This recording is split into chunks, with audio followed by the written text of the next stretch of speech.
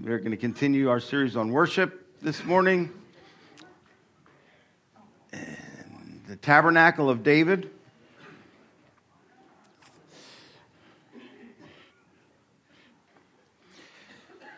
And some of the aspects of the Tabernacle of David are things that we haven't even really discovered completely yet. And I think there are things about worship that we're always learning and always finding out about.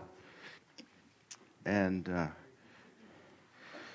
so we constantly want to learn and grow in our whole understanding of worship, and not only our understanding of worship, but our expression of worship too. We need to grow in our understanding and in the way that we worship. And probably the most significant aspect of worship is getting it to every part of our lives. Not just Sunday or when we have special meetings, but to be worshipers all the time. All the time. All the time. And so that we see things from God's perspective. And it really isn't an interesting concept or interesting idea to think about what would happen to us if every one of us always had God's perspective on everything that goes on around us. Because circumstances have a way of grabbing us and yanking us into the here and now so that we see things from a human perspective. But to stay in that place where we see things from God's perspective, from God's perspective, He's always loving, He's always kind, He's always good. And that's what He wants for us to always have in mind. But when we give in to fear, anxiety, worry, doubt because of the things that happen, then we've left the place where we need to be. And we try to attack our issues, problems, difficulties, circumstances from a human perspective. Anyway, we're going to talk about something this morning about David bringing the Ark of the Covenant, the Ark of God's presence, into Jerusalem. You know, the Ark of the Covenant had never been in Jerusalem until David brought it. It had been to other cities in the nation of Israel, but never been in Jerusalem. Because David was actually the person who conquered Jerusalem and actually took full control of the city of Jerusalem. They had pieces of it, but never completely had the whole city. So David eventually was the one who conquered the city, and then he wants to bring the ark into Jerusalem. He wants God's presence with him all the time. So in 1 Chronicles chapter 15, we're going to read some verses, and I'm going to read through some of these very quickly because it's a little bit tedious, but I want to give you an impression of how he did this. David built houses for himself in the city of David, and he prepared a place for the ark of God and pitched a tent for it. Then David said, "No one may carry the ark of God but the Levites, for the Lord has chosen them to carry the ark of God and to minister before him forever." And David gathered all Israel together at Jerusalem to bring up the ark of the Lord to its place which he had prepared for it. And then here's who David assembled. Now this was no small undertaking. It wasn't like they made an announcement and the next week they had this kind of celebration. This was a really ostentatious display, demonstration of Israel's glory and all of the people that David brought in. I want you to think about like this major production. Okay? It was more like that rather than just mobs of people. Then David assembled. See, that word assembled, you put these things together. He assembled the children of Aaron and the Levites, the sons of Kohath, Uriel the chief, and 120 of his brethren. Okay, 120. Of the sons of Merari, Azariah the chief, and 220 of his brethren. Of the sons of Gershom, Joel the chief, and 130 of his brethren. Of the sons of Elizaphan and Shemaiah the chief, 200 of his brethren. Of the sons of Hebron, Eliel the chief, 80 of his brethren. And the sons of Uziel, Aminadab the chief, and 112 of his brethren. So those are just the priests. So he's getting priests together to carry the ark. What they did the last time is they put the ark on a cart. We talked about that. They put the ark on a cart. The oxen stumbled, and Uzzah put his hand on the ark and died. So David did a little bit of research and found out that the priests are supposed to carry the ark. Now the ark was wood overlaid with gold. It might have been rather heavy. They had long poles, gold-covered poles, carry it. How far can a group of priests carry the ark before they're worn out and they need replacements? I don't know. you know? I don't know how heavy that thing is. The angels on the top and the mercy seat were solid gold. How heavy is gold? Kind of heavy. So imagine they had different shifts, people taking over to carry the ark. So that's why I have all these Levites, and they're all Levites to make sure that nothing bad happens. So they have that. Verse 11, and David called for Zadok and Abiathar the priests and for the Levites. Did I read that already? No, I didn't. And he said, verse 12, and he said to them, you are the heads of the fathers' houses of the Levites. Sanctify yourselves, you and your brethren, that you may bring up the ark of the Lord God of Israel to the place I prepared for. Now, what does that mean to sanctify themselves? If you read in Leviticus how when they dedicated the tabernacle in the wilderness under Moses, the priests had to go to the place where the priests would go. They would wash them with water, then they would put undergarments on them, then the linen cloak, and then all the other things for the priests, and that was how they went through the process of sanctification. There are actually sacrifices that they made too. So he's telling the priests, listen, let's not mess this up this time, okay? Let's do the process. So you guys get ready. Whatever the book of the law Moses gave you, you go through that process, sanctify yourself so you're ready to carry the glory of the presence of God into Jerusalem. And so that's what they did. Verse 13, for because you did not do it the first time, the Lord our God broke out against us because we did not consult him about the proper order. So the priests and the Levites sanctified themselves to bring up the ark of the Lord God of Israel. And the children of the Levites bore the ark of God on their shoulders by its poles, as Moses had commanded according to the word of the Lord. So they didn't just get rid of the ark and carry it. They got themselves ready. Then David spoke to the leaders of the Levites to appoint their brethren to be the singers, accompanied by instruments of music, stringed instruments, harps, and cymbals, by raising the voice with resounding joy. Resounding joy, I'll talk about that in a minute. Resounding joy just doesn't mean loud. It's resounding. The way we read the Psalms, the way that we read Psalms is like you just read straight through it. Like, I'm done. That's not the way they did the Psalms. Somebody would sing the first line and the people would respond and sing the same line again. And then they'd sing the second line and then people would respond and sing the second line. And then go back and start over again. And it was this back and forth kind of thing. You see, we're very logical people in our culture because of the Enlightenment and because of mathematics has taken such a strong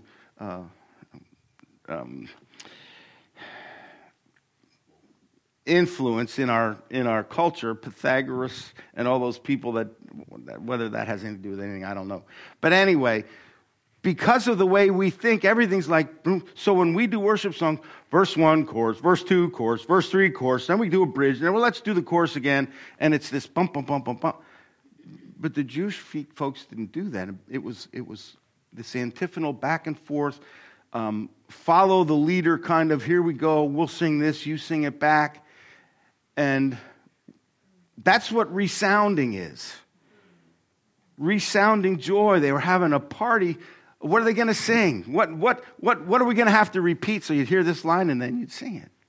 They didn't have like jumbotrons. Anyway, okay. One word. Too much time on one word. Verse 17. So the Levites appointed Heman the son of Joel and of his brethren, Asaph, the son of Berechiah, and of their brethren, the sons of Merari, Ethan the son of Cushiah, and with them their brethren of the second rank, Zechariah, Ben, Jeziel, Shemiramoth. I like these names. Jehiel, Uni, Eliah, Benaiah, Maaseiah, Mattathiah, Eliphalah, Micaniah, Obed-Edom. I always like that name. There's some Jewish names that are just fun to say, Obed-Edom. And I always like this place, Lodabar. I always like Lodabar. Anyway, it has nothing to do with anything. It's just fun to say. Jael, Azaziah to direct the harps on the Sheminith.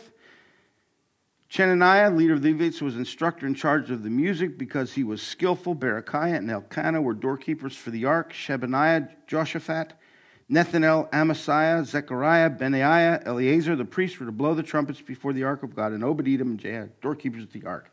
So you have all these people. So the reason that I read all that is that you understand this was a massive group of people. There were a lot of instruments. See, these weren't the only guys that had the instruments. These were the guys that were in charge of the musicians. They had a lot of musicians. These guys they organized their groups so that they all worked together. So there was a lot of rehearsing that went on and preparation. And so you have all these different instruments. Now, somebody has said that every instrument that we know today, you can find in the Bible. The basic instrument was in the Bible. So David had all the instruments, and obviously they didn't have electric guitars, but they had stringed instruments. They had reed instruments. They had woodwind. They had the trumpets, although they were made of silver, they weren't necessarily brass. And then they had the shofars as well. They had silver trumpets for blowing different times, and they also had shofars, which were animal horns. And so they had that. And so they're getting ready. Now, David had kind of done this before the first time they brought the ark up.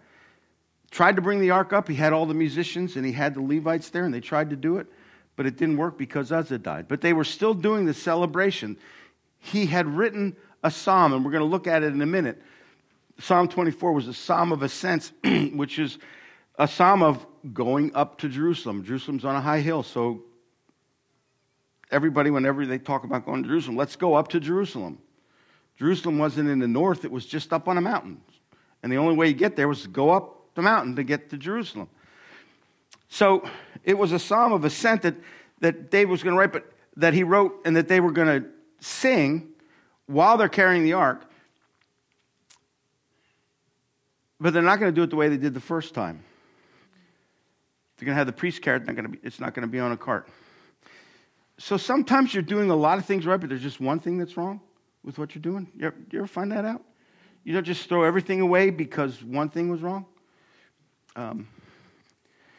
Example of that, we all hear about Mary and Martha, how that when Jesus came, Mary just sat at Jesus' feet and Martha was busy with preparation, and Martha goes and complains to Jesus and said, what? Why are you letting my sister just sit here? I'm doing all the work, and she's not doing anything. And Jesus said, she's chosen a better thing. Later on, you find out that Jesus comes back, and guess what? Mary's sitting at Jesus' feet, and Martha's still serving. But there's no issue, because one thing changed: Martha's heart. She was serving. She was still doing what she has been created to do, but she's doing it with the right attitude, with the right heart. Because that's the way God made her servant. And Mary was more of a worshiper, like just sit at his feet. So it's okay. So you don't throw everything out. You just get rid of what's wrong, and you correct what's wrong. So anyway, David understood he's still going to celebrate, but we're going to have the priest carry. Okay, so let's go to Psalm 24. Let me take a breath and just try not to rush. The earth is the Lord's and all its fullness. Now, I don't know how they were singing that. The world and those who dwell in it, for he's founded it upon the seas and established it upon the waters. And then David, I think in this psalm, gets to the line that he wanted everybody to understand, where he wanted to start getting to the theme of it. Who may ascend into the hill of the Lord, and who may stand in his holy place? So just imagine people are out there, and the instruments are playing, and trumpets are blaring, and then the chorus, the choir, starts singing. Who may ascend the hill of the Lord? And the people respond, who may ascend the hill of the Lord? Who may stand in his holy place? Who may stand in his holy place? So they're walking to Jerusalem, and they're singing this song, who may ascend? Who may stand? And they're repeating that again and again. And it's building this sense of anticipation. Well, who? Who is it? Who? And so as they're walking along, they're singing this, and they're and the way that they did the Psalms, they repeated things a lot. Sometimes charismatic churches kind of get picked on because how many times can you sing hallelujah and it means anything? Like when you get in these times of worship where you're just singing the same thing over and over again. And people that don't understand worship make fun of that. We'll talk about people that make fun of worship in a little bit. And then I heard somebody say that one time, and I'm thinking, Man, one of your favorite songs is the Hallelujah chorus. How many times can you sing Hallelujah? You know, Handel's Messiah. Well, my goodness, that's an amazing song. I mean, come on. Anyway. And then the response comes, he who has clean hands and a pure heart, who has not lifted up his soul to an idol nor sworn deceitfully. And so they're repeating that over and over again. He who has clean hands and a pure heart. He who has clean hands and a pure heart. He who has clean hands and a pure heart. And so I wonder if there isn't and it wasn't just the people that David assembled and the singers and the priests and the Levites and all that, but everybody. And so everybody's hearing this. Who may ascend the hill of the Lord and who may dwell in his holy place? He has clean hands and a pure heart.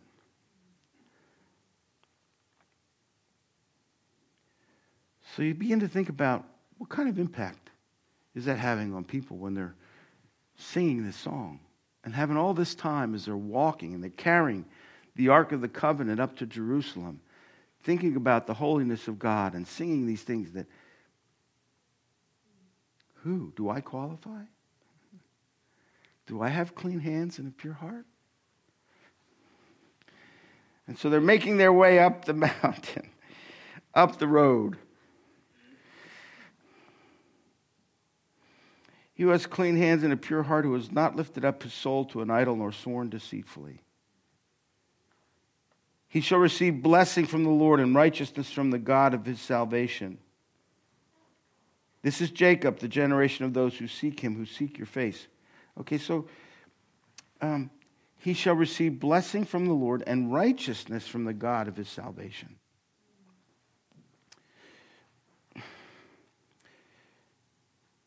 God, see, all of this is for us, it's all in reference to the tabernacle of David and restoring the kind of worship that God wants us to restore.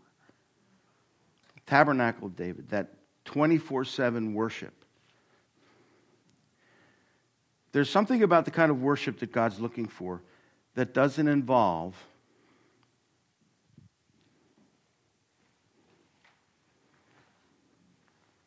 dirty hands and a defiled heart. I believe that God's going to raise up a generation of worshipers that will come with clean hands, pure heart, will come with no self-promotion. Do you know what I mean, self-promotion? Music business is really big in self-promotion. Worship needs to be the opposite.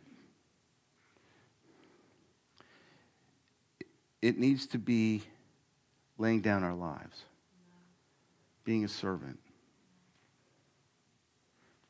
And so the funny thing is when you think about this, think of the priests and Levites are carrying the ark. The singers and musicians are singing, and the people are responding, and there's a singing going back and forth. And David had gotten a linen ephod. He had gotten actually a priest's garment, and he put that on, and he's dancing before the Lord with all his might. David is just going crazy. He really is. He's the king. He's the king. And he's just giving it everything he's got. And I don't know how far it was. Some people say 7 or 8 miles. Do you know in one of the accounts back in 2 Samuel, I think it is, it said that they would go six steps and then offer a sacrifice. 6 steps offer a sacrifice. So some of the priests may have been making sacrifices. And I don't know if that was every 6 steps or they just stopped every 6 steps because that's as far as humanity can go, as far as man can go in his flesh. Stop, worship the Lord. You know, there's all these ideas in all that. And David is just dancing and praising the Lord. He wants to bring the glory of, he's so passionate about bringing the glory of God into Jerusalem. And so they work their way up and they come to the gates of Jerusalem. They're ready to go into the city. They've been singing this song, half of this psalm up to this point. And you get to the end of verse 6. It says, this is Jacob, the generation of those who seek him, who seek your face. We're the ones that are praising him and worshiping him. And we're coming before him with pure hearts. And then it says, Selah. Pause. everything gets quiet. And so you have all this mass of people come up to the gates and everything stops. Like, now what do we do? I hope they have a plan. And one trumpet plays from the top of the wall. Trumpet blast.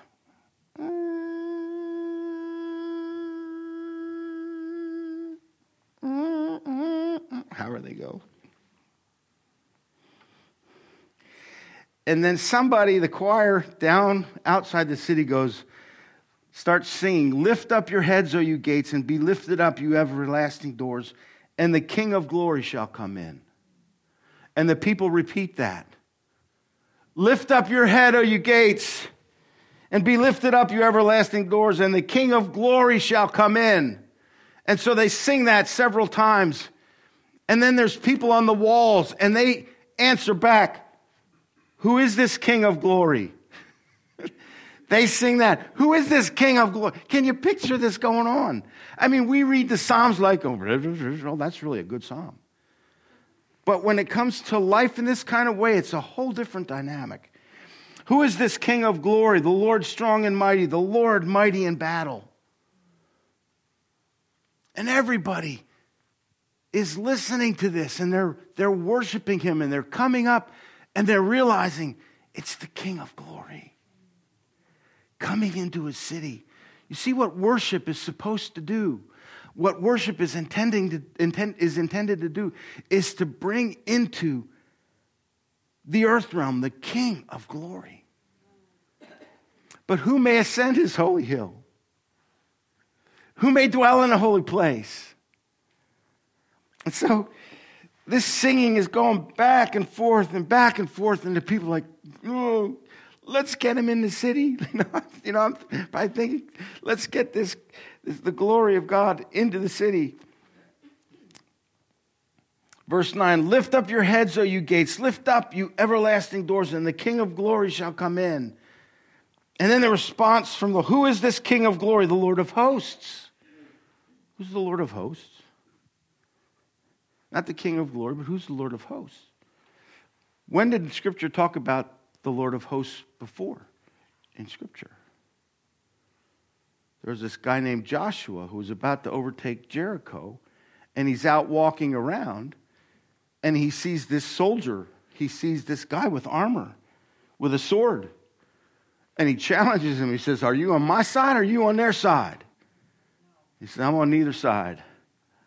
I'm the captain of the hosts of the armies of the Lord."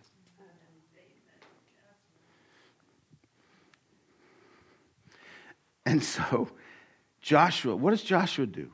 He gets on his face.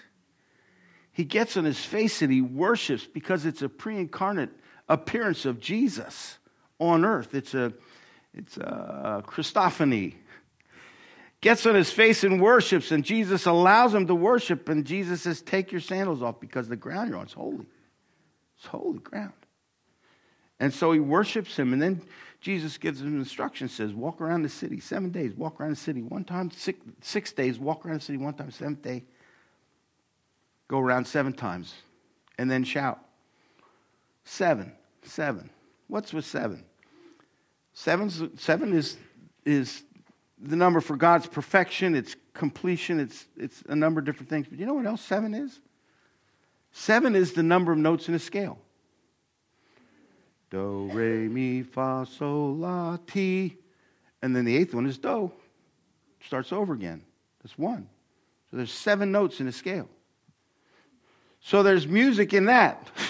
Going around the city 7 times. 7 times. It's the symbol of perfection again, and of God, the Godhead. And so you have that whole concept of all these things tying together. Worship is so critical to bringing in the presence of God. Heart worship. And then we come to verse 29. And it says, "As the ark of the covenant of the Lord was entering the city of David," they finally opened up the gates. They finally responded to those cries. "Lift up your heads, O ye ancient gates.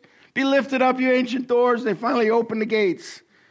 And they go in. And as the ark of the covenant was entering the city of David, Michal, daughter of Saul, David's wife, watched from a window, and when she saw King David dancing and celebrating, she despised him in her heart. Do you know what? We do things here in worship, different things in worship. Sometimes it's a little crazy. Not too bad. Not too out there, but, But we understand it. But people, sometimes when they come in from the outside, we look weird to them, right? We look strange, right? But when you're in it, it's not strange at all. If you're worshiping God, celebrating, jumping up and down, or waving a flag, or clapping, or shouting, or laying on your face, that's not weird to you because there's something of the Spirit of God that's motivating you, moving you to do something. But somebody that has no understanding of what you're doing, it looks weird. And it's okay to look weird. Michal looks out and she sees her husband, the king, half naked, jumping around like an idiot. And she says, back in 2 Samuel chapter 6, verse 20, when David returned home to bless his household, Michal, daughter of Saul, came out to meet him and said, "How the king of Israel has distinguished himself today, going around half naked in full view of the slave girls of his servants, as any vulgar fellow would." David said to Michal, "It was before the Lord, who chose me rather than your father or anyone from this house, when he appointed me ruler over the Lord's people, Israel. I will celebrate before the Lord. I will become even more undignified than this, and I will be humiliated in my own eyes. But by these slave girls you spoke of, I will be held in honor." And Michal, daughter of Saul, had no children to the day of her death. You understand that the flesh despises real worship? Do you know why it's really important to overcome your flesh in worship? And why God calls us to express worship with our bodies as well as our voices in so many different ways? Despising worship makes you unfruitful. She had no children the rest of her life. David looked like a dunce so the King of Glory could come in. Did you know there was a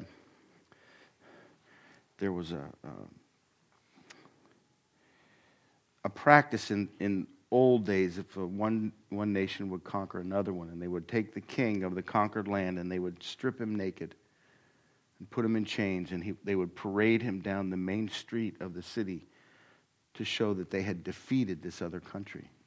And here's the king. This guy that was so proud and egotistical, look at him, completely humiliated. And what's David doing? Dancing like a crazy man, half naked before the Lord. He's the king of Israel, bowing before the King of Glory. It's that kind of humility in worship that God's looking for. It's that kind, not to be crazy, but to say, listen, I'm nothing. I am nothing before the King of Glory. David said, I will be even more undignified for him. My humiliation means nothing because he deserves all the glory. See, Jesus was another one. See, Jesus is the King of Glory. And yet when he hung on the cross, he was completely naked, completely humiliated, dying in our place. And it says he went to hell and he took captivity captive. He released those that were in captivity. He took over captivity and released, set slaves free. The King of Glory.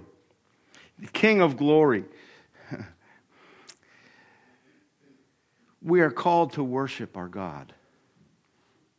And there is a kind of worship that brings his presence. And it's worship that is unfettered. It's worship that is not at all looking at ourselves, but looking at the object of our worship, the King of Glory. And I believe that's the key, that's the secret. is to really be able to just forget about ourselves and worship. Lift him up. And so they brought the ark into Jerusalem and put it in the tent that David had pitched so that God's presence would be there continually. He wanted the blessing that came from God's presence. So as we learn to worship, as we are challenged, as we challenge ourselves to be worshipers, we will welcome the presence of God, not only here, but in our lives personally, more and more. More of his presence through our heartfelt worship as we lay down our lives before him. But God wants to do a little bit more, well, a lot more. He wants to raise up a generation of worshipers who understand these concepts and are not in it for themselves. They're not in it to make a name for themselves. They're not in it to sell a bunch of CDs or music, or that's not why they do it.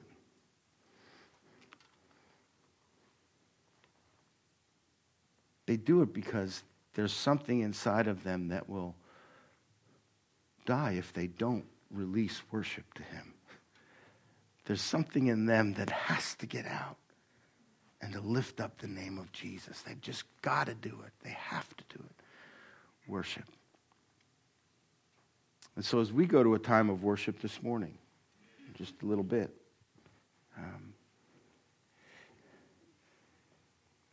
we are welcoming the King of Glory into this place.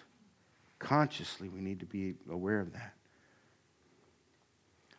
Lift up your heads, O ye ancient gates. Lift up ye ancient doors, so that the King of Glory may come in. My heart attitude welcomes the